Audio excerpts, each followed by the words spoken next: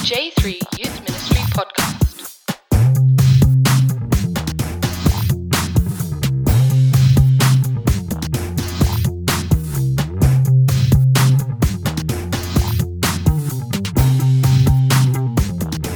The J3 Youth Ministry Podcast. I'm Johnny Radcliffe. I'm Jonathan Hobbs. And I'm John Chafee. This is the J3 Youth Ministry Podcast. Thank you for listening. And today, we've got a great interview ahead of us. This is Dan Dupee, offers some great advice here. Yeah, Jonathan, what should we listen for? So Dan Dupee, the first thing I will tell you is that he used to be the executive director, I think was the term. He's still the chairperson of the board of an organization called CCO. The cool thing about the CCO, and in fact, I would love to see a youth ministry organization do something almost exactly the same.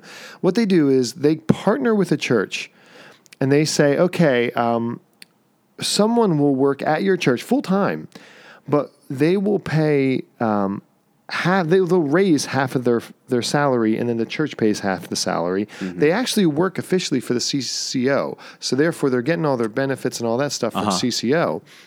The church pays CCO. But the really neat thing about this is the church gets basically a college ministry person for half price. We at our church have 2 CCO staff members, and just like Young Life, they actually pick a school to focus on.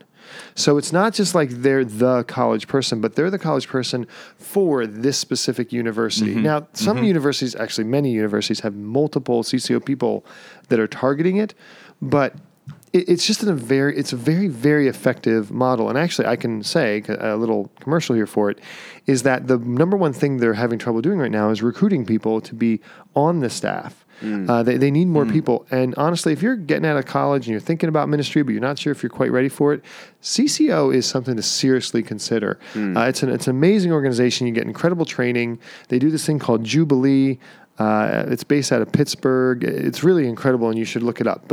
So Dan comes out of that setting, but he actually starts noticing more and more as he's doing college ministry stuff that what they're doing and who they are and how their faith is actually presenting itself in college pretty much has everything to do with what happened before they got to college.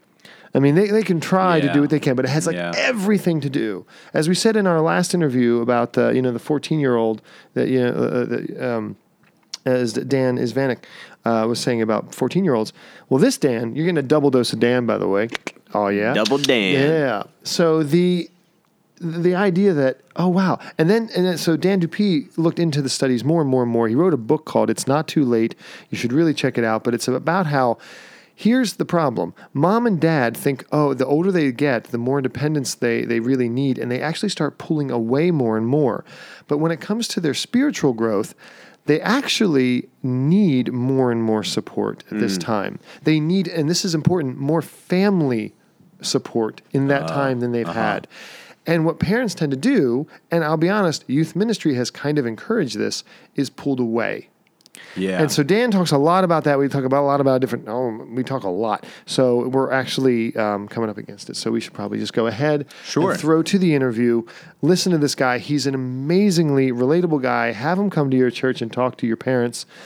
We had him do it here. It was a wonderful time. It is not time wasted or money wasted at all. What an incredible interview, and I hope you enjoy it. And by the way, take notes.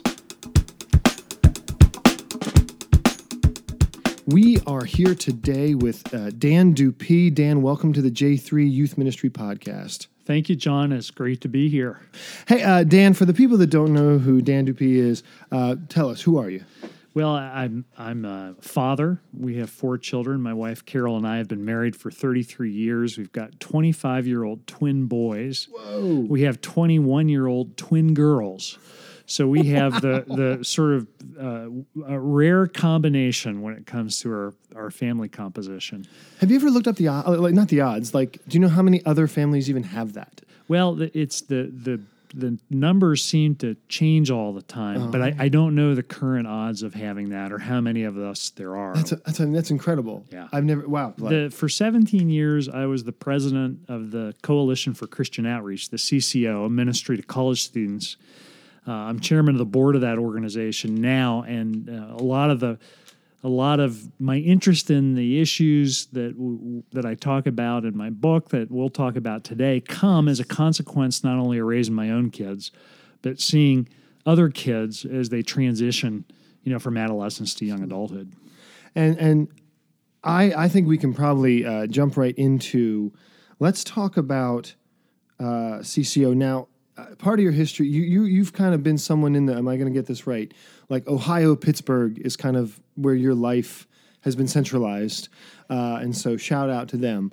But with the in the Ohio, Pittsburgh area is where CCO sort of came out of and is doing really amazing things. I've been seeing it in my own church, and I've seen it in other people's churches. But for the people that don't know, why don't we actually start more about CCO is a college ministry that partners with churches, and I'll let you kind of take it from there because I think it's rather unique. So. It is. The ministry started in 1971. It's grown to about 140 campuses, and that's one of the 2 or 3 distinctives is the connection to the church, which is hand in glove. We are the ministry of the local church when it comes to college students. Yeah. Our desire is to reach the campus with the church together and to fold students into the life of the congregation because that's the long-term place where they're going to thrive. Absolutely. And it's and so like you partner with a church and you actually, I don't want to say target that,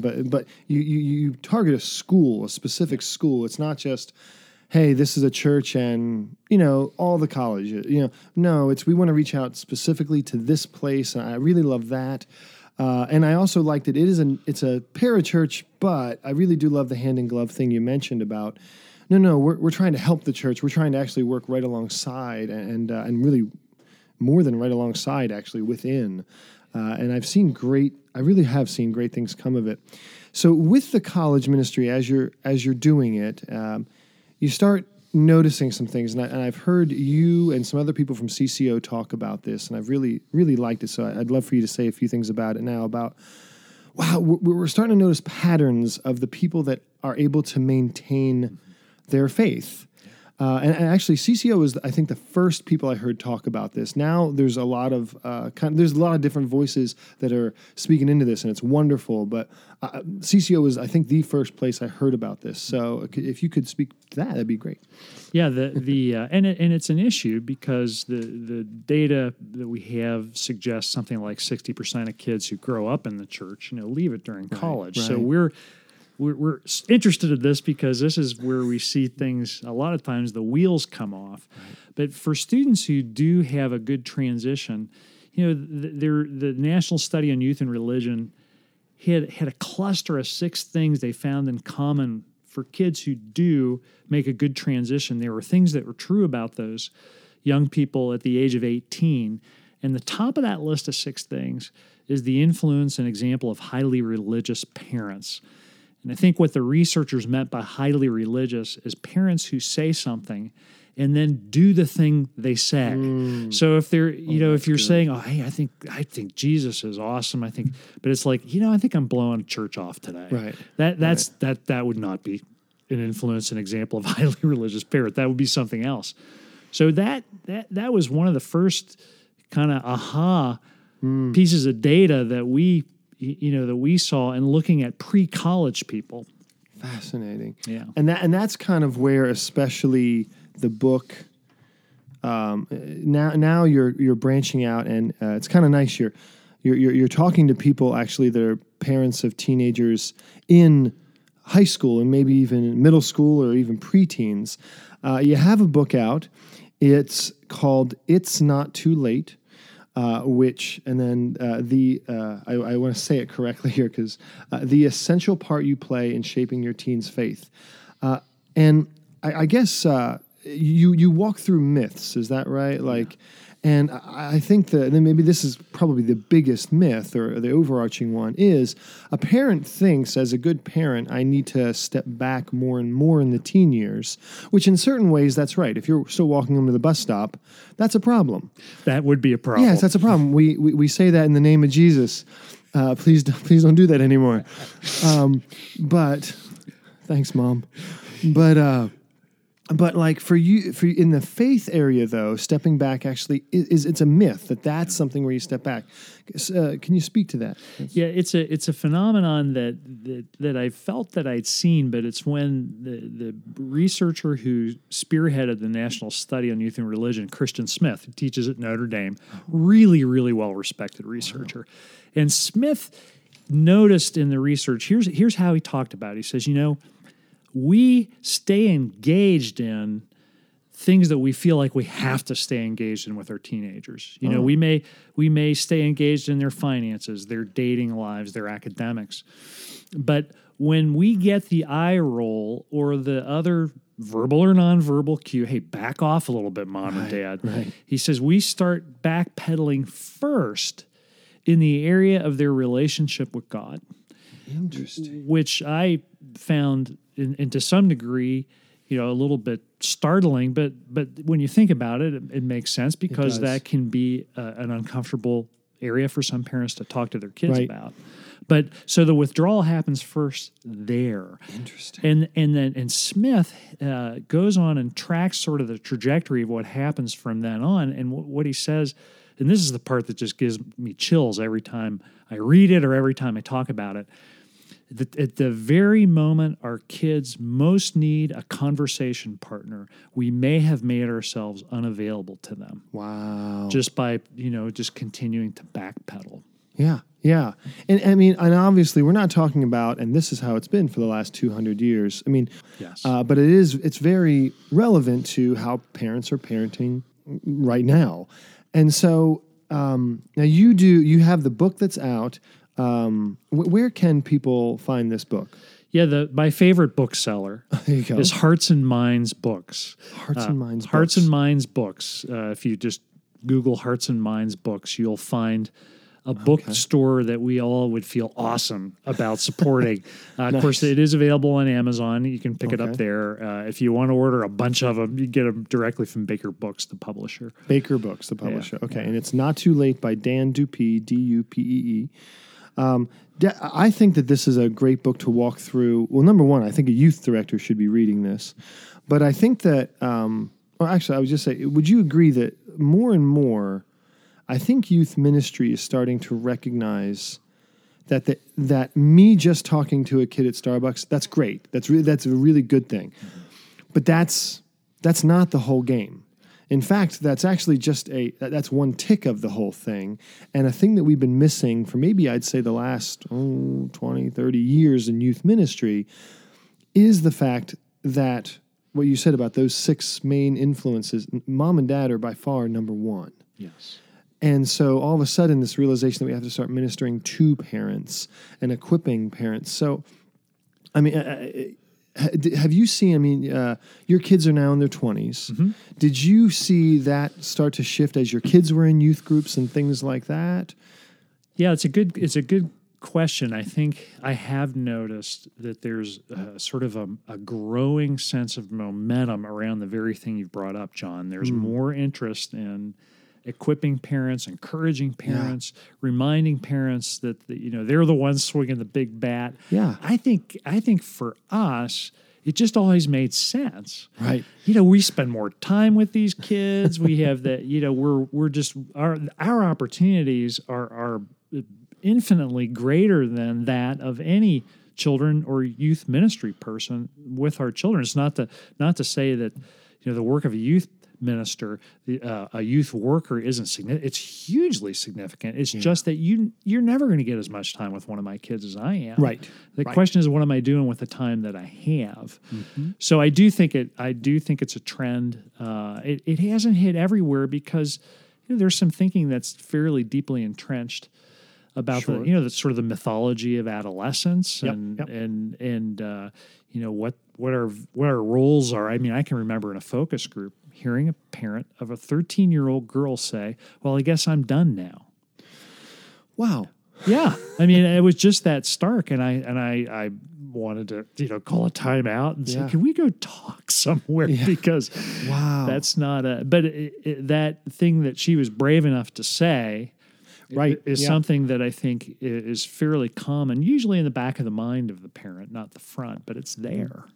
And like the whole point of the book here is actually that we know you probably feel that way. However, the exact opposite is actually true. Yeah. The exact opposite. In fact, at 13, it seems to be the kids more than ever don't want to admit that you influence them.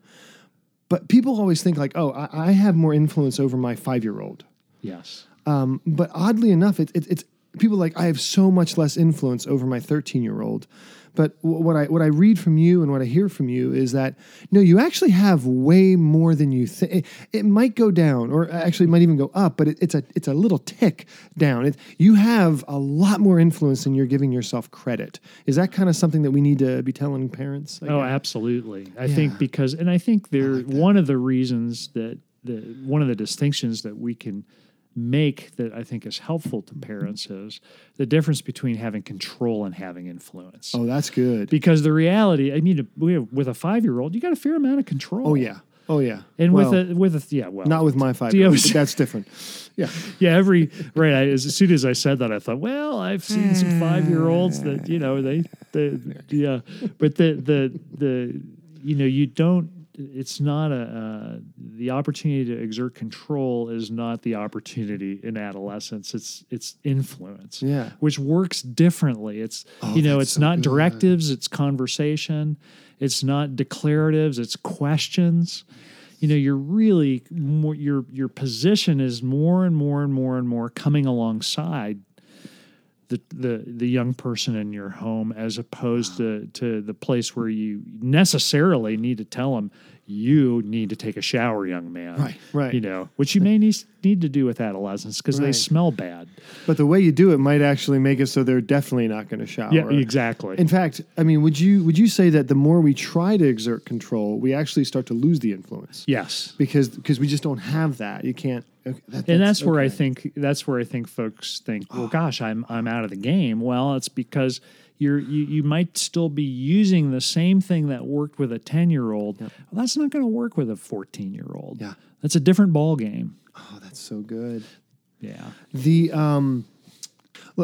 Let's just say that there's a youth director listening right now that's like, dude, I feel like I'm treading water, as it is, and now I got to add a parent thing. Come on. And I mean, what I'm finding too is that like that's the way I first thought about it when I first started hearing about these things, sticky faith. And I'm like, so I got to blow up my ministry because you've decided I got to minister to parents. And in 3 years, somebody's going to decide something the opposite. Well, that's it. Number one, this is more than a fad. I think that's important to really say. But also, like there's incremental things that make big differences, right? Like we're not telling you to, hey, by the way, youth group, that's the devil. I just want you to know. When we separate the kids from the parents, like I'm tired. I'm so tired of all the blogs that have talked about, do your kids go to a different service than you? Oh, right, that's a shame. I'm like, that's not a... It's not necessarily a helpful thing because I want to point to all the churches that are knocking it out of the park doing that and have a great track record. But at the same time, I'm kind of there like you're kind of saying like, oh, you're a bad church. That's nice, Where instead I would like us to be more encouraging and say, oh, by the way, did you add and I'm just saying, I'm hoping I give you opportunity to say, what is like that 1 or 2 events during the year? Or like, can I change in a retreat? Just because, buddy, I feel like I'm barely making it as it is. I'm not so sure I can change my program. But what are some things that maybe even you've seen work that's just a little tiny tweak? Yeah, a little, and I think that's the great way of looking at it, because here's the reality for the parent who has the parents who are in a central role of spiritual nurture. When you step into that role, your youth director is one of your heroes. It repositions the youth director as the sort of the fall guy to pull off this miracle with my kid to you're the cavalry. I mean, here comes a cavalry over the hill, man. Here comes John. Here comes the youth director at our church, also a Jonathan. Oh wow, was so he was a good guy, but he was like a fuel additive. I mean, we were so excited about our kids spending time with him in whatever capacity they could. And he was excited about us in turn. You know, he came by our house one night, and he was standing outside the storm door and looking back the hallway into our kitchen. And I did the same thing that I do with our sons. I used to do with our sons when they were teenagers, virtually every night, which is stand together, hold hands, and pray. Mm-hmm. He saw that, and that was tremendously encouraging to him. So the first thing is we are in the mutual encouragement business, parents and youth directors. If you're a youth director, one of the tweaks you can make is just the attaboy, and recognizing I'm not attaboying mom and dad from a position of knowing everything or being there somehow they're better. I'm in the game with them, and I'm just like, parents by and large don't think they can do this. And part of the opportunity we have when we come alongside them is you can. God has equipped you to do this. You're doing great stuff. I see things in your kid. Let me tell you what I caught him doing. And that's oxygen to parents. And I think more than anything, keeping parents encouraged and not worrying so much about rehauling youth ministry and giving parents massive amounts of tools, and because that's not where the game gets won or lost. The content piece, the catechetical piece, we can do that. The bigger deal is keeping the relationship strong between parents and kids, and keeping parents encouraged that their pursuit of Christ is the wake in which their kids will follow. Yes. And not looking. And just taking the pressure off people to get everything right. It's not great for youth workers. It's not great for parents. It's like, we're going to be okay. I love what you're doing. Keep doing it. Keep after it. Here's what I saw your kid doing. Thought you ought to know. That's the stuff. That's more huge. than anything. Yeah. That is fueled with fire. You're absolutely right. Have you seen youth, just like specific examples, or maybe not, but just like, have you seen youth ministries do, I don't know, like I said, like things like a retreat or an event a little differently? Like we decided to change our winter kickoff. Yeah. And we just ran out a bowling alley, but we decided it's for the whole family. It's not, winter kickoff is not for the youth and their friends. It's for the entire family and all their friends. And that's been... Number one, that's been way more successful than I think almost anything else we do. But on top of that, it's a touch point with the parents. We actually do the parent meeting during that time. Actually, we kind of get it done that way. But we're just finding I didn't change our youth ministry, but I just made one of our events, instead of a youth event, a family event. And have you seen other things done like that have been working? Well, I think I love the example that you gave. First of all, I think that's worth noting. What I've seen, I also think that it's worth noting. Thank you. Thank you very much. It feels good. Well, but it's taking what you know and putting legs on it and being willing to try something. What I've seen and what I commend is I'm not an expert in youth programming, so I would defer to smarter people than me who are. I think people are cooking up the stuff, as in the example that you gave, and they're doing it now. So people ought to just keep their eyes peeled for successful models. I think in a church context, looking for opportunities where youth can be in the room with parents and other people's parents and other influential adults, because the surprise piece from the data, the biggest surprise of anything, was the influence of adults in a congregation who are not parents. So in that cluster of 6 things that were predictive of a good transition that were true about 18-year-olds, here's the way the researchers say it. The teen has many adults in a congregation to turn to for help and support. Oh, wow. So it turns out that this thing is really a team sport. Yeah. The challenge, John, I think, is how do we get our young people in good relationship with other adults?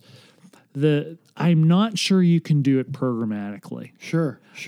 But I do think if, as an example, if 5 families we're in a small group together over a long period of time, that's the kind of setting where it happens pretty organically. Yep. If there's a mission trip that can be done inclusive of everybody, that's where it happens organically. Yeah.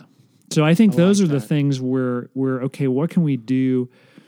What can we do to kind of mix different people in who might connect well, and particularly adults who are sort of alert to the influence they have with kids and are willing to really show up. Some of our adults, we just need to get the message in front of them. You know, particularly when I'm speaking and preaching, I'm raising the call for adults who are not the parent of a particular kid.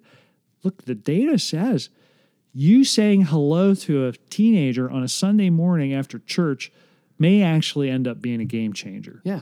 That could have eternal consequences. Absolutely. And I think that's wonderful to hear, actually, because that way you're not trying to listen, I need you to sign up to be, the meet weekly with these kids. It's like, hey, buddy, you know what I need you to do? I need you to friggin' say hi. I need you to say hi and smile and shake their hand and maybe remember their name. But that's stage 2. We'll get to that, But that's just wonderful to hear that. To get everybody on mission with that is not that hard of a thing. Well, it was a quick story. I was speaking to a group in Cincinnati, and it was an intimidating engagement because most of the mentors from the early days of my faith were in the room. Oh, wow. People who have been heroes to me for years. And one of them was a woman named Judy Haig. Judy's had MS for a lot of years, but she's fought the fight well. She's in a wheelchair, but she's all there. And as I gave a brief, 25-minute overview of the book, and I ended with this point of other adults who can have an influence on our kids, and we can have an influence on other people's kids. And I end with so I finished up and I go over to talk to Judy, and she's holding her wheelchair and she's almost shaking, and she is red in the face. And I thought, boy, what did I say? So Judy, so what'd you think of my talk? And she looked at me and she said, "Just say hi, damn it." and for years, as a single woman who's been around kids, she has understood the influence she's privileged to have. And I tell you what, it's real. The litany of particularly young men, football players, that she's influenced is just, it's a long list. But she was awake to it. Mm-hmm. And her point was, look, this is not that hard. This isn't rocket science. This is saying hi. Mm-hmm. This is, honest to goodness, this is pretty much common courtesy. Yeah. I would even wonder, you kept saying organically, and I really like that, because I'm wondering more and more now in my old age, if youth ministry, the way that we kind of used to do it, where we almost had to work to keep parents out, if that makes any sense. In fact, old school youth ministry where mom and dad aren't involved at all, like that's the non-organic version. Like that's where we had to, and now maybe mom and dad are used to that, and we're like trying to say, "I'm sorry, I'm so sorry," you know what I mean? But we're sort of unfortunately trying to backpedal from our own, our own trap that we set for ourselves. But I like that idea that organically, family is kind of supposed to be involved. That's actually the way it's kind of supposed to work. I really appreciate you being here. Thank you so much. If people are you on Twitter? If people want to follow you, if they want to stalk you in a totally healthy way, in a completely healthy way, well, or maybe not. We can't stop. I am on Facebook. I'm and my book, It's Not Too Late, has its own Facebook presence, and then nice. I can also be. You can find me at the CCO website, www.ccojubilee, CCOJUBILEE.org. I'm in all those places. Oh, very, very cool. Well, Dan Dupee, thank you so much for being on the J3 podcast. Thank you, John. It's a pleasure. And we're back from the interview with Dan Dupee. And we're back. Can I just say that when I typed in Dan Dupee, it changed his last name to Super. Just saying. Auto text thanks Dan That's a Dupee Freudian awesome. is super. Exactly. He auto corrected it to super. Right. Yes. Super Dan. So I have a number of things that are written down from this interview. Probably at the forefront is the influence of the parents on the faith formation of the teenager. Yeah. What do you got on that? Yeah, absolutely. And we alluded to this in the pre-interview conversation, but the necessity of parents to lean in the high school years instead of pulling away is so critical. Parents, I mean, all the studies are showing, from Fuller, from the Rethink group, like all of these studies are showing that parents are the glue. They're the number one influencer of kids' faith. And so as they continue to get older, it's not time to just take your hands off the reins and say, well, can't do it anymore. But one thing I do know, I even talked to a parent Sunday ago, the fear of a lot of parents is they don't want to apply pressure and have kids become resistant and just. Yeah. Sorry, Yeah. what's the word? And just Resistant. In this line of work, it's great to completely blank space in your brain. Yeah, right. Yeah, no, it's wonderful. Well, let me take it for you here real fast. And you're gonna interrupt me when you remember what it is. But so I heard Kara Powell talk recently at a conference, and she was mentioning, I thought had a great example. She's like, her kids. Okay, her kids both love the youth ministry at their church, and they're very, very active at their church. And she says, guess what? Still, the youth directors and the small group leaders are probably maybe around for 10% of my kid's life. Okay, at best. And that's a healthy, great thing. But she said, you know what? And she gave this example, and it made me think. You know what? When my daughter was dating this guy, and he kind of pulled up, and they had the talk, and he broke up with her, the small group leader wasn't there. I was. I'm the mom. And this is the thing I would throw to you, because some people were like, oh, but I wish they called the small group leader. I'm sure later they did. But the mom should be the person the kid wants to talk to. Yeah. Okay, if you're a small group leader and you're upset that you weren't the first person they called, that's an ego thing, like we were talking about. Uh-huh. That's another one of our ego things. And I will say, I agree with Danny Kwan that we talked to about. I don't believe it if you're not a parent, you don't get it. Yeah, I agree, but I will say, now that I am a parent, I don't even have teenagers, and I already get it way more than I did before I had kids. That I want to be where my daughter comes, or my wife, where my daughter goes when she has a heartbreak. I want my wife and I to be where she's willing to talk. Yeah. Right. And if we're not. Yeah, go talk to someone from church, absolutely. But I think it's an important thing to realize that mom and dad's on the front line. Now, I will say there's two ways you can go with this that, in my opinion, are wrong. You can decide that none of this is accurate, and you're just going to be the youth person putting on a youth program. And I think actually you're failing at youth ministry if you do that. Honest to goodness. Say it again. If you just put on a youth program and you are just keeping your head down, ministering to youth, I do not contact the parents. I do not have much interaction with parents, period. And you don't try to. Then I think you're failing.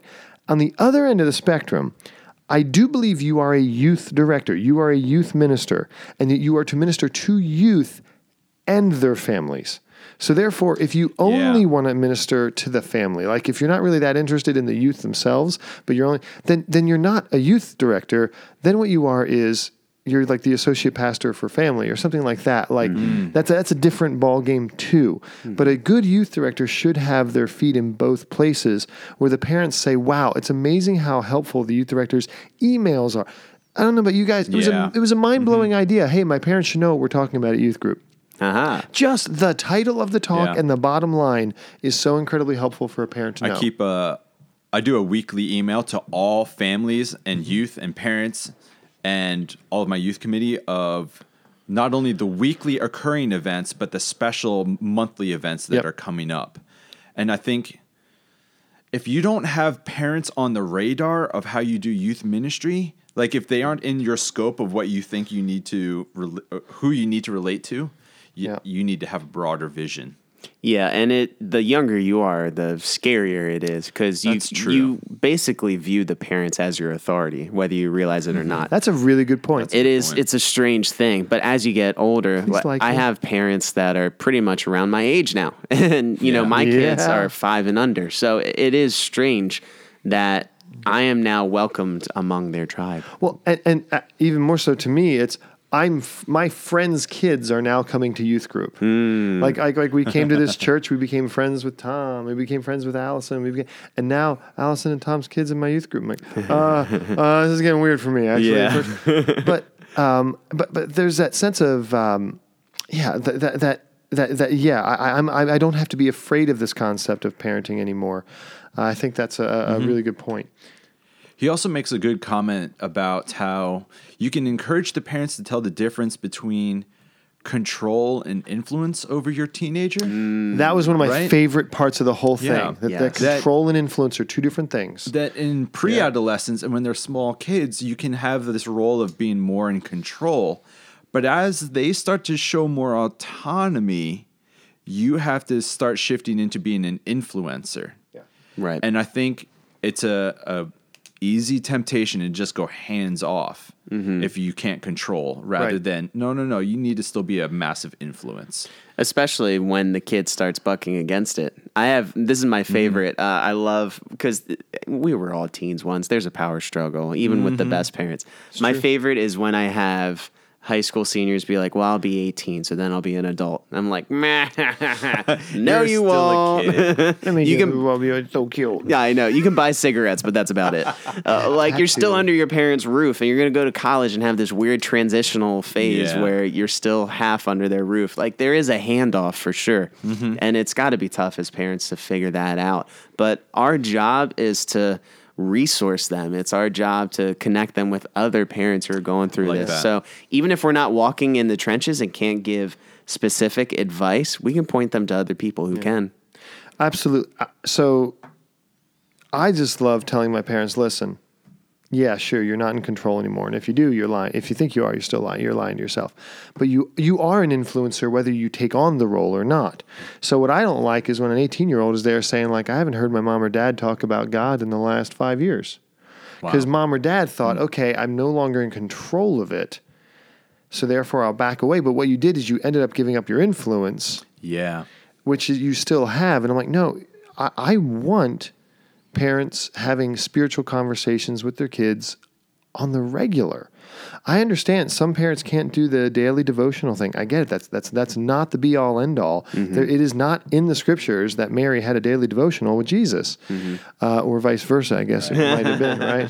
So, but I think it is important to understand that I know that with my parents, I keep going back to this story I love to tell about how my dad and I were having a conversation when I was in college, or I might have even been in seminary at that point. And we were talking about the prayer, the Lord's Prayer. And he said, I don't like it when people skip and then he descended into hell. He goes, Jesus had to go to hell because for me, and like my dad's talking, my eyes are getting wide. I don't even know if I agree with him or not, but my dad is having a deep theological rant. I had never heard him say anything like that before.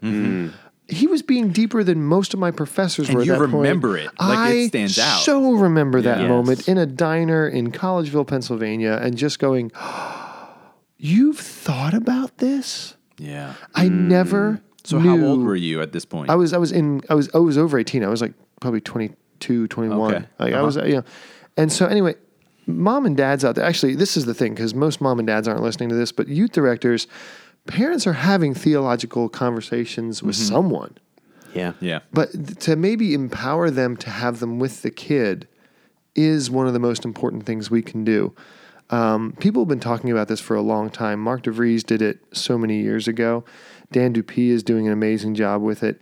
But I just want to say, as youth directors, if we haven't helped connect, if we thought that we're the be-all, end-all, I forget if he says this in the interview, we don't even make the top 3 spiritual influencers. Right. Yeah, Or something true. something amazing like that. And I'm just like, oh my gosh. I know. Hurts. My heart. My heart. I heard it put recently that the 3 most important variables to a youth's formation, one, the faith of the parents, 2, whether or not they have relationship with other people of other decades of life, and 3, whether or not they're given meaningful responsibilities at the church. Yeah, and Boom, boom, Dan boom. And Dupee basically that's talks none of about us. Yeah, That's that's not exactly any youth right. director. And Dan Dupee mentions, I think it's like 3 or 4 things, and they're very, very similar to that. Not exactly the same, but once again, we're not on the list. Right. And so, yeah, I think that. But how can we moderate and become people that help those things to happen? And if I can even show off a little bit, because that's why we do this. When we talked about students taking the lead, remember how we said a few weeks ago about, I forget which one episode exactly it was, but we talked about how I really love getting students up front. By the way, guess a great way for mom and dad to suddenly be interested in youth group and what's going on. Oh, my son's doing the talk. All of a sudden they show up and they just sit in the back, you know? Yeah. And all of a sudden, I mean, you will have a conversation with mom and dad if little Timmy is doing the talk. And I should have actually said back then, yes, sometimes I have high schools go to the middle school, but I've had a middle schooler do the middle school talk. Like I've gone that crazy. That's cool. And it works. Yeah, and so I just it want to does. encourage you. We are already over 40 minutes on this episode, so I want to kind of shut it down, but my last encouragement to everyone is get involved. Let the parents get involved. Open the doors as much as you can. It's not your fault if they don't go through the door, but it is your job to make sure that door is open. For me, I would like to say, don't be one of those people that feels the need to correct parents about how they should be doing parenting. Oh, that better. is so good. Instead, be the person that helps celebrate everything that they're doing right. Yeah. Because I believe that being a parent, just like being a teenager today is harder, I think being a parent today is also harder. Mm-hmm. So be somebody who's an encourager, who validates and tries to celebrate everything that a parent is doing or trying to do for the benefit of their teen. And the last thing I'll add is if you are not a parent, if the word parent frightens you, you're not alone. That is a common thing in youth ministry. You may want to excel at ministering to parents, but you have no idea how to do it. Best thing you can do is, number 1, find someone who is going to be your parent sage, your parent minister in your ministry. Doesn't have to be a actual paid position, just some parent who gets it and wants to reach out to other parents as well. It's the best thing you can do to start figuring out how to win in the area of ministry to parents. Find someone who's able to do it. But with that being said, we're going to wrap it up here. I'm Johnny Radcliffe. I'm Jonathan Hobbs. And I'm John Chafee. Thank you for listening. All right. Thank you for listening to the J3 Youth Ministry podcast.